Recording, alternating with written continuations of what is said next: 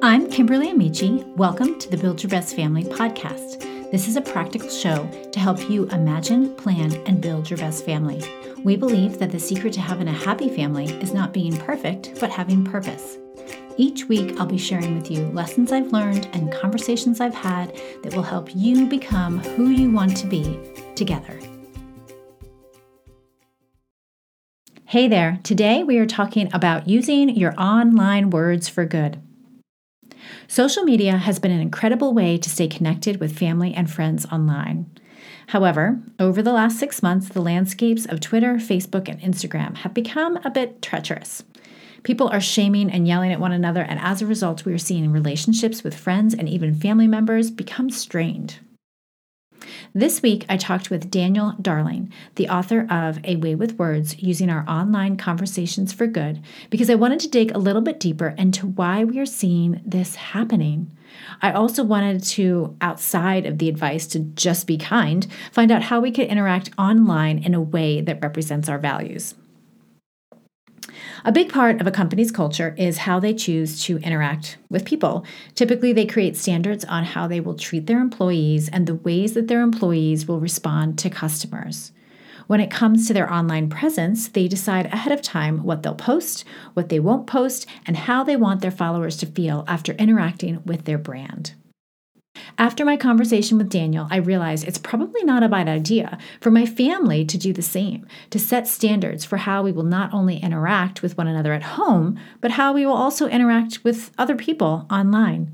I think it would be a valuable lesson for us as grown-ups, but it will also lay a healthy foundation for our kids, because who knows how the online space is going to evolve as they get older. If after you listen to this episode, you think that you want to do the same, set some standards for your family and make them a part of your culture, go to the show notes and download a resource I've created with questions to ask yourself before you post. Plus, there'll be a few other questions in there, ones that will help you determine how you want to show up online. If you get my weekly newsletter, it'll be in there too. Then let's talk more about this on Instagram and in the Build Your Best Family community group. I'd love to know, do you have a method for figuring out what you're going to post online, or do you just do what feels right in that moment? And also, what are you teaching your kids about posting online? Do you want to know what your kids really think of you? We've created the Family Retreat Packet so you can find out and get honest feedback on how you're doing as a family. It's a 360 peer review, but for families.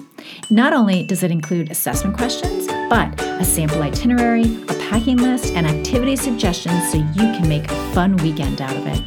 Go to www.buildyourbestfamily.com/shop, and for only $4.99, you can download your copy.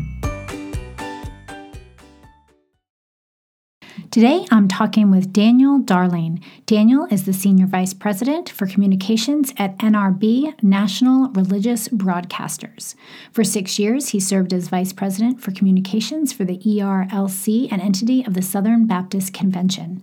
Dan is a best-selling author and host of a popular weekly podcast, The Way Home, where he interviews Christian leaders, politicians, and journalists.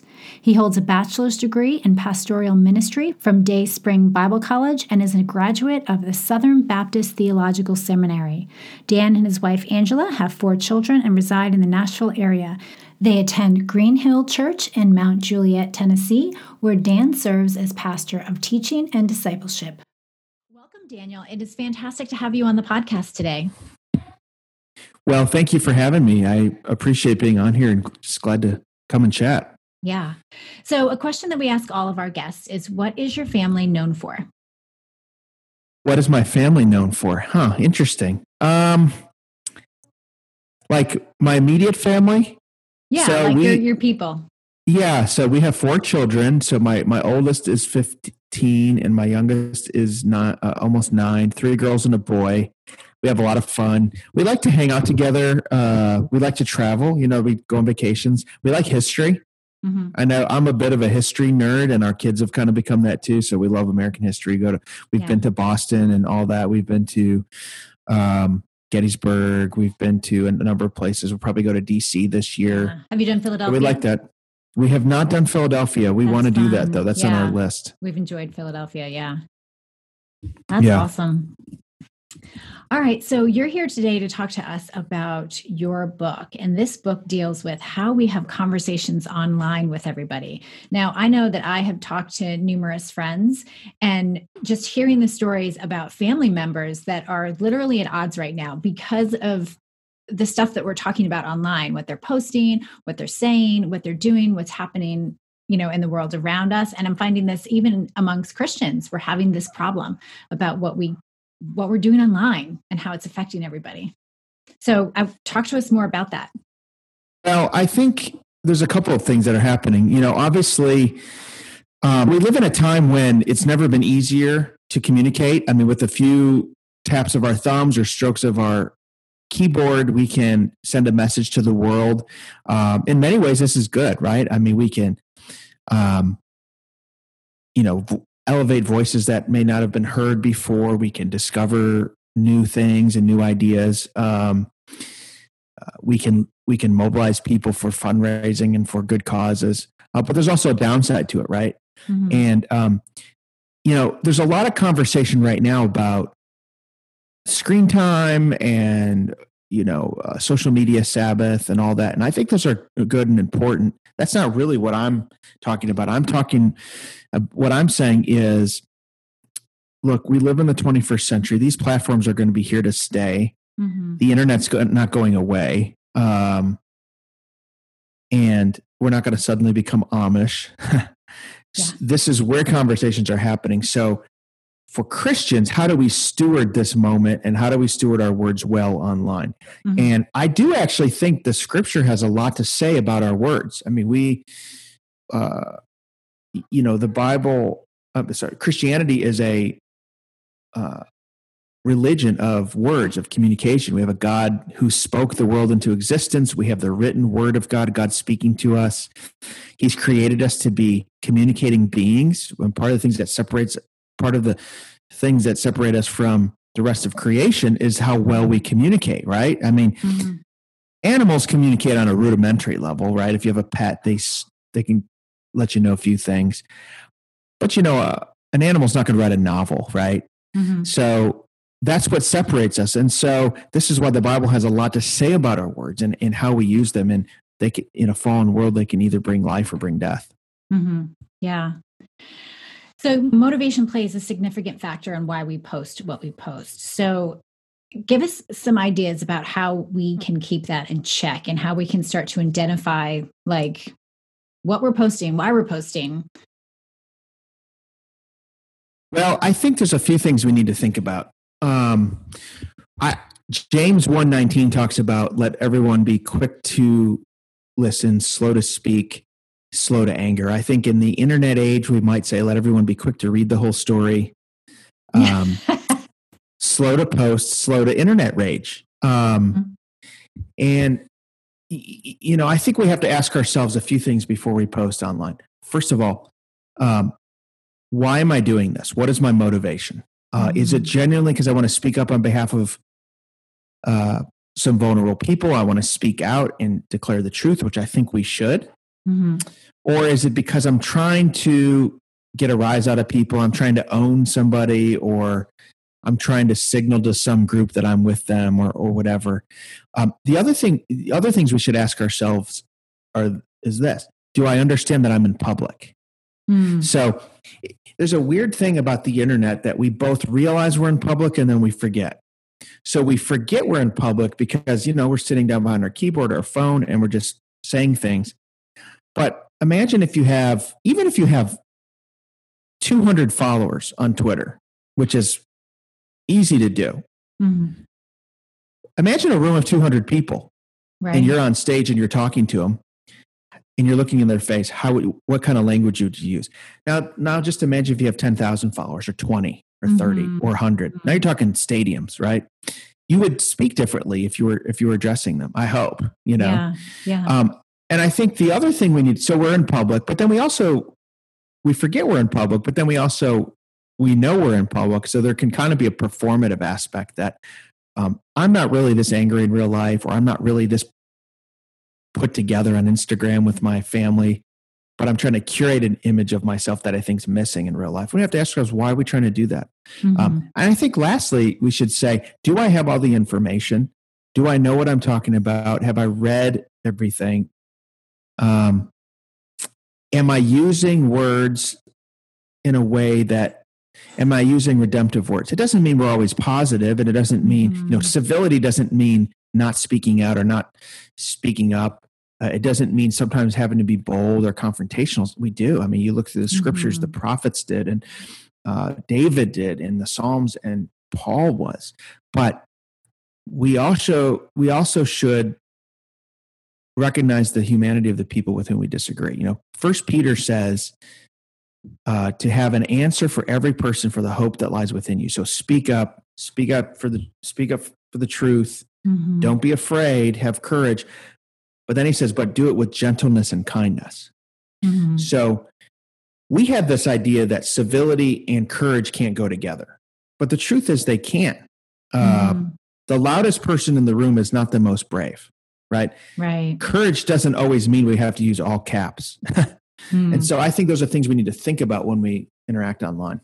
Well, I know years ago, I challenged myself when I first started getting on social media to look at my motivations. And when I found, for instance, just socially, if I was posting on Facebook, trying to show people that I was doing this thing and that thing, I was like, oh, is that really what I want to be doing? And so I'm pretty mindful of that. And so it is really important to keep your motivations in check, because at the end of the day, for me, it was about trying to fill myself up and make myself feel valid or valuable or worthy. Oh, I don't want to get into that trap. Then you start getting invested in the likes and the mentions and the comments, and it's just a tenuous place to be, and it's not a great place to be rooted in, for sure.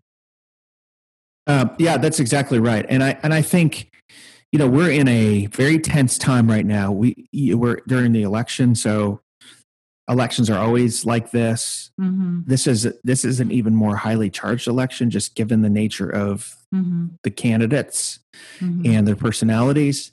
We're also in the midst of a pandemic where people's way of life has been disrupted, either through getting sick or having to close down their business or having to stay home, or kids missing school, or parents juggling remote school and work. And we have racial tension. Some parts of the country have had natural disasters, whether it's fires or tornadoes. So all that to the mix, add all that to the mix, people tensions are very, very high. And so I think this is a time for Christians to take a deep breath. And even though we interact online and we post, it's great. I think we just need to remember that we are Christians. Even when we are in the political space and we're making arguments, we are still Christians. And we should speak with a distinctly Christian voice. Yeah.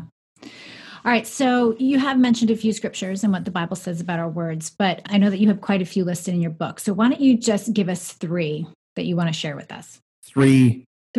You have a section where you talk about what the Bible says about speech. So give us just a few pointers that we need to know. That's a great point. So first of all, we know throughout the scripture, the Bible commends good speech, like the right words, the right kind of speech. I think of the Proverbs where it says it's like apples of gold and pictures of silver or something like that.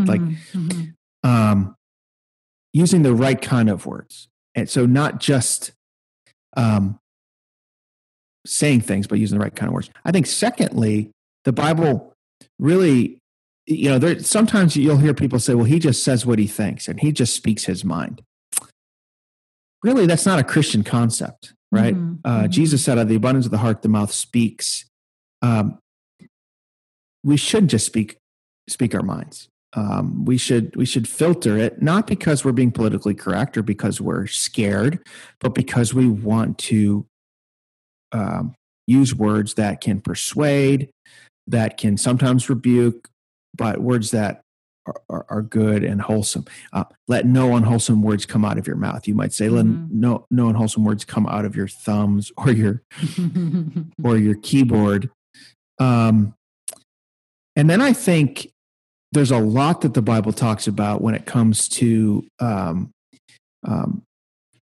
confrontational words, right? A soft answer turns away anger. Mm-hmm. Now, that doesn't always happen, and sometimes we need hard words. Paul had very strong polemical words for the Corinthians and for others.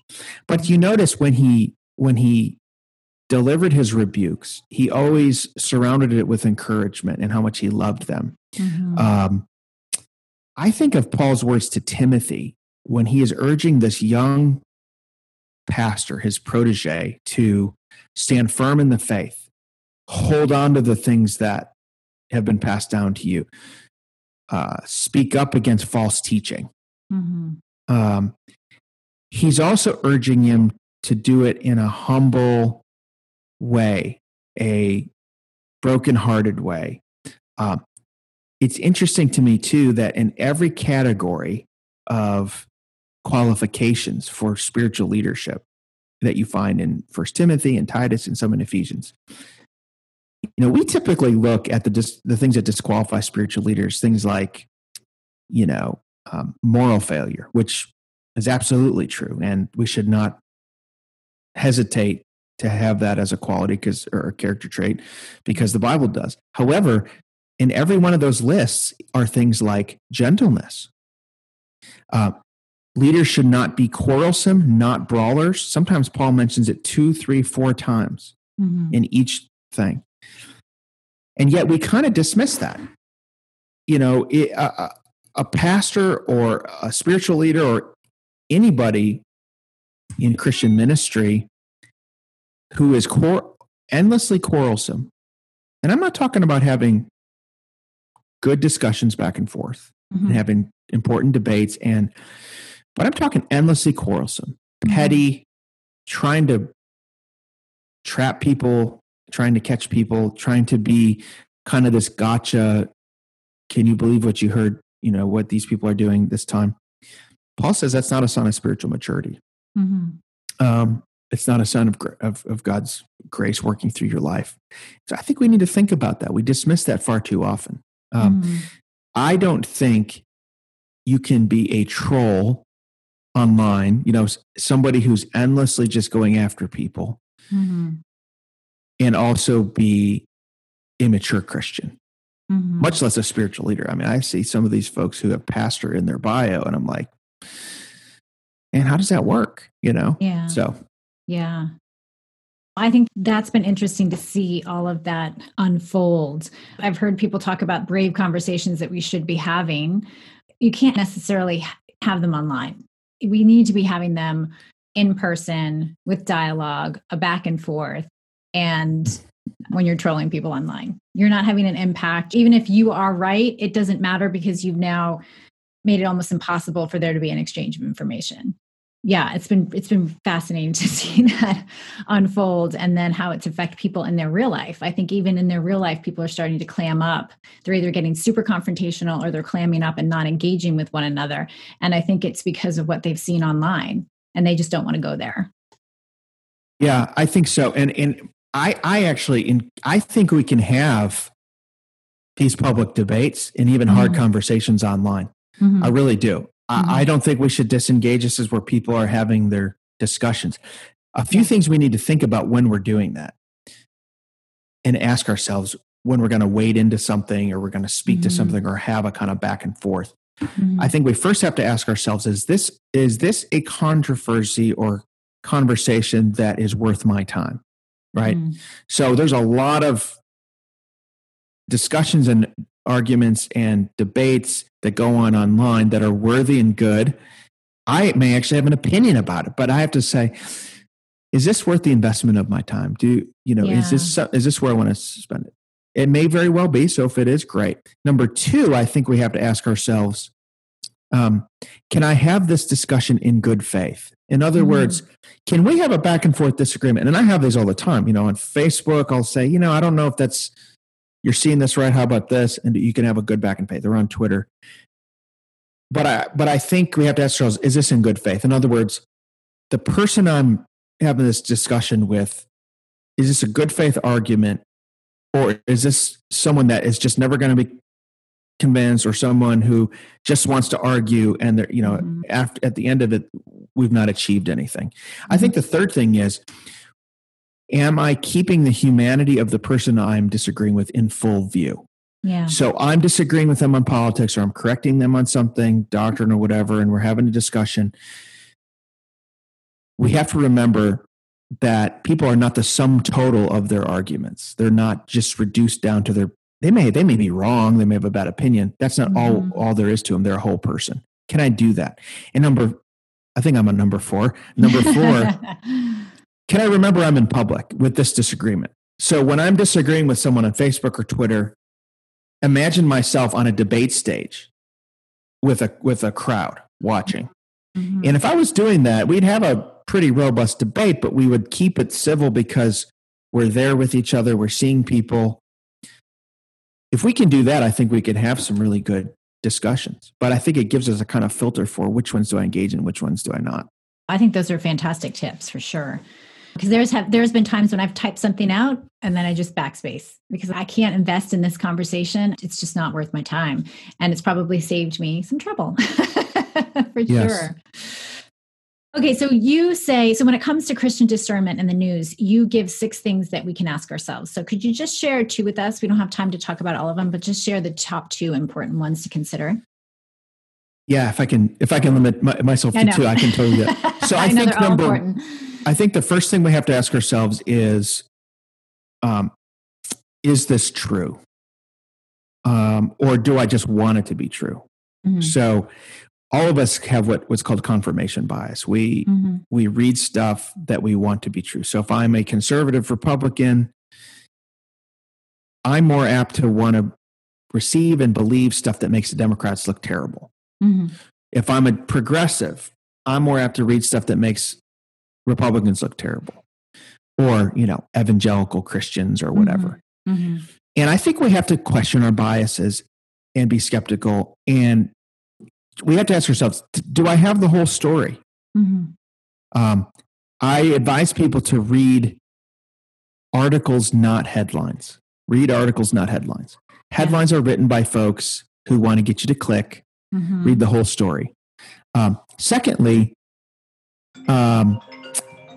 should I encourage folks to wait 24 hours.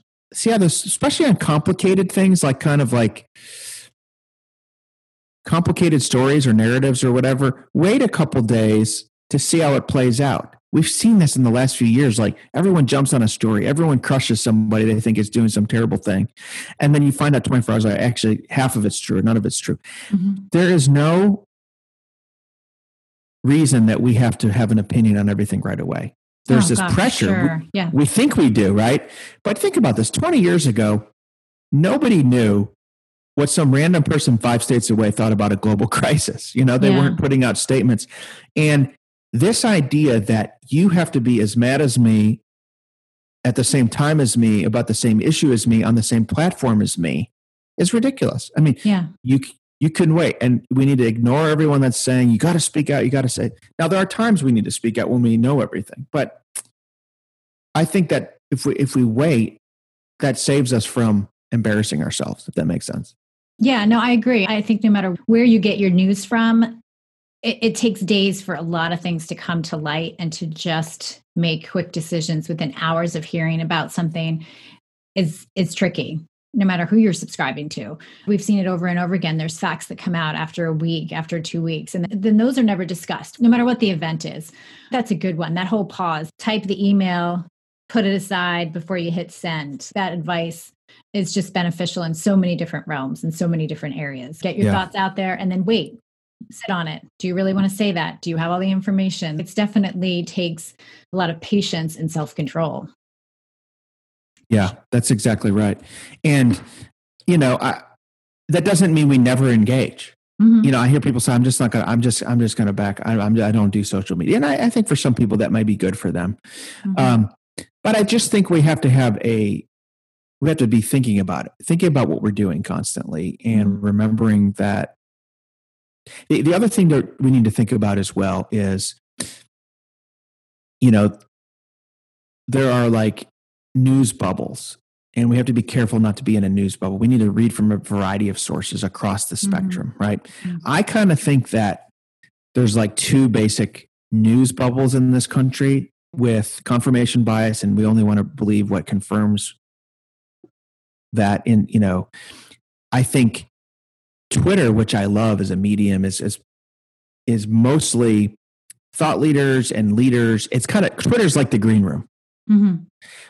And I love that. And there's a lot of influencers on there, but that's not real life. Mm-hmm. So the narratives and the conversations and the stories on there are really, really divorced from what average people are actually talking about. Yeah. Right. Facebook to me seems like the crowd. So if Twitter's the green room, Facebook's the crowd. And on Facebook, for the most part, there's the same thing. There's stories and narratives and things that people are talking about that's kind of in a bubble. So I think we got to read across both, right? If you're conservative, you can just only get news from conservatives. If you're progressive, and I just think we have to just work hard to try to be wise about, what we let ourselves believe, but also what we share and post. That makes sense. I found some of the most interesting conversations is within Facebook groups, because private people groups are really able to share their experiences. Yes. I haven't found that in my normal Facebook feed, because there's still a lot of tension there. There's still a lot of sharing of articles and sharing of memes. But in these Facebook groups, these people are going, this is what I experienced. This is what I went through. This is what my brother went through. This is what I saw in my family. And all of a sudden, the humanity is returned, because it's almost, we're all just sitting in a circle and talking. And so I found that to be really beneficial, to hold up some of what I'm reading in these groups, who are just people sharing their stories that I don't even necessarily know. They're not my friends on Facebook, but they're people that I've created these relationships with around some sort of common interest, whether it's writing or having teenagers or podcasting or whatever it is. And that's been really beneficial for me to include into the mix, because people's stories are important and people's experiences, they matter. And I think that helps to bring the humanity back to the conversation.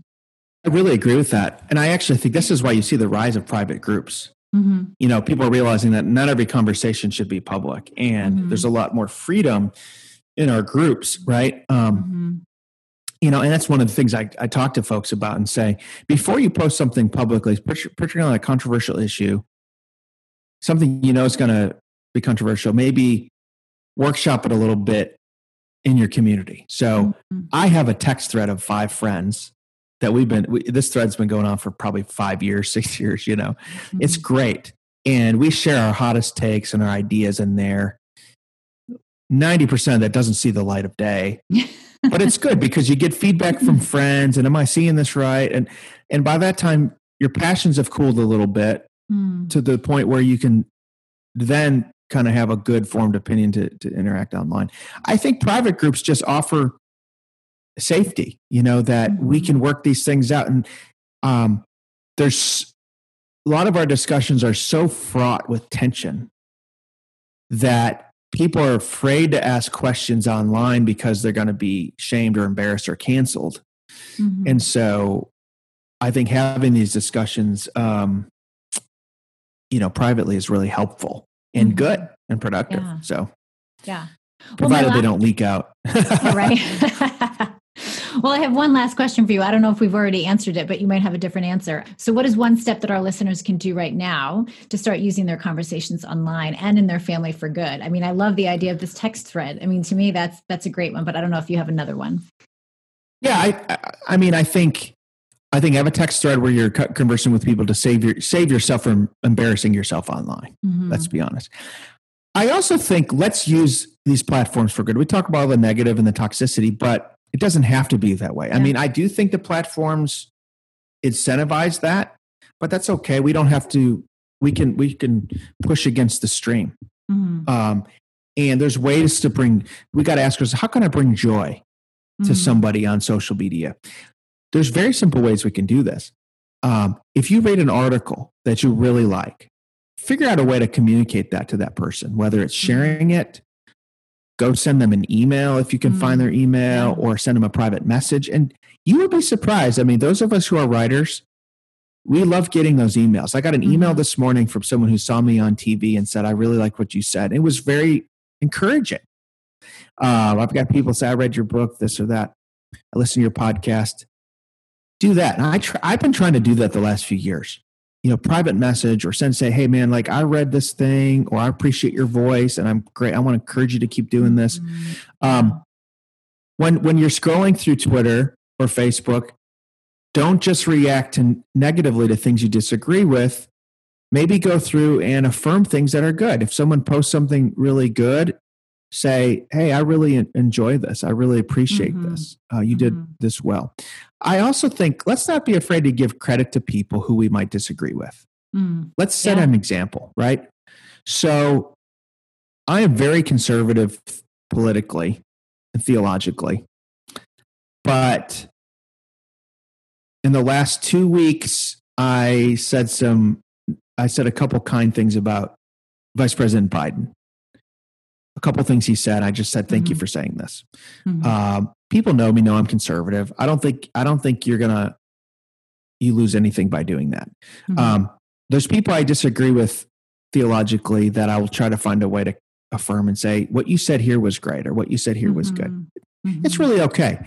Yeah. If you're progressive and you don't like the president or the Republicans, find some good things to say about the person you disagree with. Let's not be zero somewhere. It's all negative all the time. And I also think we should find a way to not take ourselves so seriously online. Find ways to lighten up and be funny and humorous and joke and talk about frivolous things, right? It's okay to do that. I think the Bible says that laughter is the best medicine. Like there's something, I think, scientifically healing when we laugh, when we joke. And so we don't have to have a furrowed brow all the time online. We can have fun too. So I think those are some things that can bring joy to the space where a lot of people are interacting. Yeah. I like that a lot. Yeah. We can affirm those that we disagree with. We 100% can. And I think the Bible tells us to do that. I mean, we're supposed to be encouragers. We're supposed to be light. And I do love getting online and talking about the things that I am excited about and what I am for, rather than spending a lot of time talking about what I'm against. It gets exhausting. And learning how to talk positively about some of the things we're encountering is needful too. I think people need to see the positive, especially. Yeah. Yeah. And I think also, let's remember as Christians, let's share a good gospel word of encouragement. If my timeline is all politics or all news, and it's all I'm talking about, let's share a word of hope. You don't know who's reading or watching, or let's share good things we've enjoyed. If there's a book that we loved, or if there's a talk or an article that really inspired us to, in our faith, piece of art, whatever, music, let's do that too. And I just think it doesn't always have to be arguments and statements and declarations. We can also share a word of hope. We're in public. We just, we don't know who's watching, and maybe we share something that really has caused someone to ask questions about the Christian faith. So, yeah. All right. Well, this was fantastic. Thank you so much for all of your insight and for being with us today. Thank you for having me. It's been a joy, and podcasts like this are part of the online conversations for good. Yes, so for sure. I hope so. I think you're contributing to that. You can find Daniel at danieldarling.com and at awaywithwordsbook.com. He's also on Twitter as Dan Darling and on Facebook as Daniel M. Darling. I'll link to all of this in the show notes. If you'd like to connect beyond the podcast, you can find me over on Instagram. It's my favorite place to hang out and share the ups and downs of everyday life, what we get right and what we get wrong too. You can find me at Kimberly Amici, and you can find the podcast at Build Your Best Family. Remember, family culture is not about perfect, it's about purpose.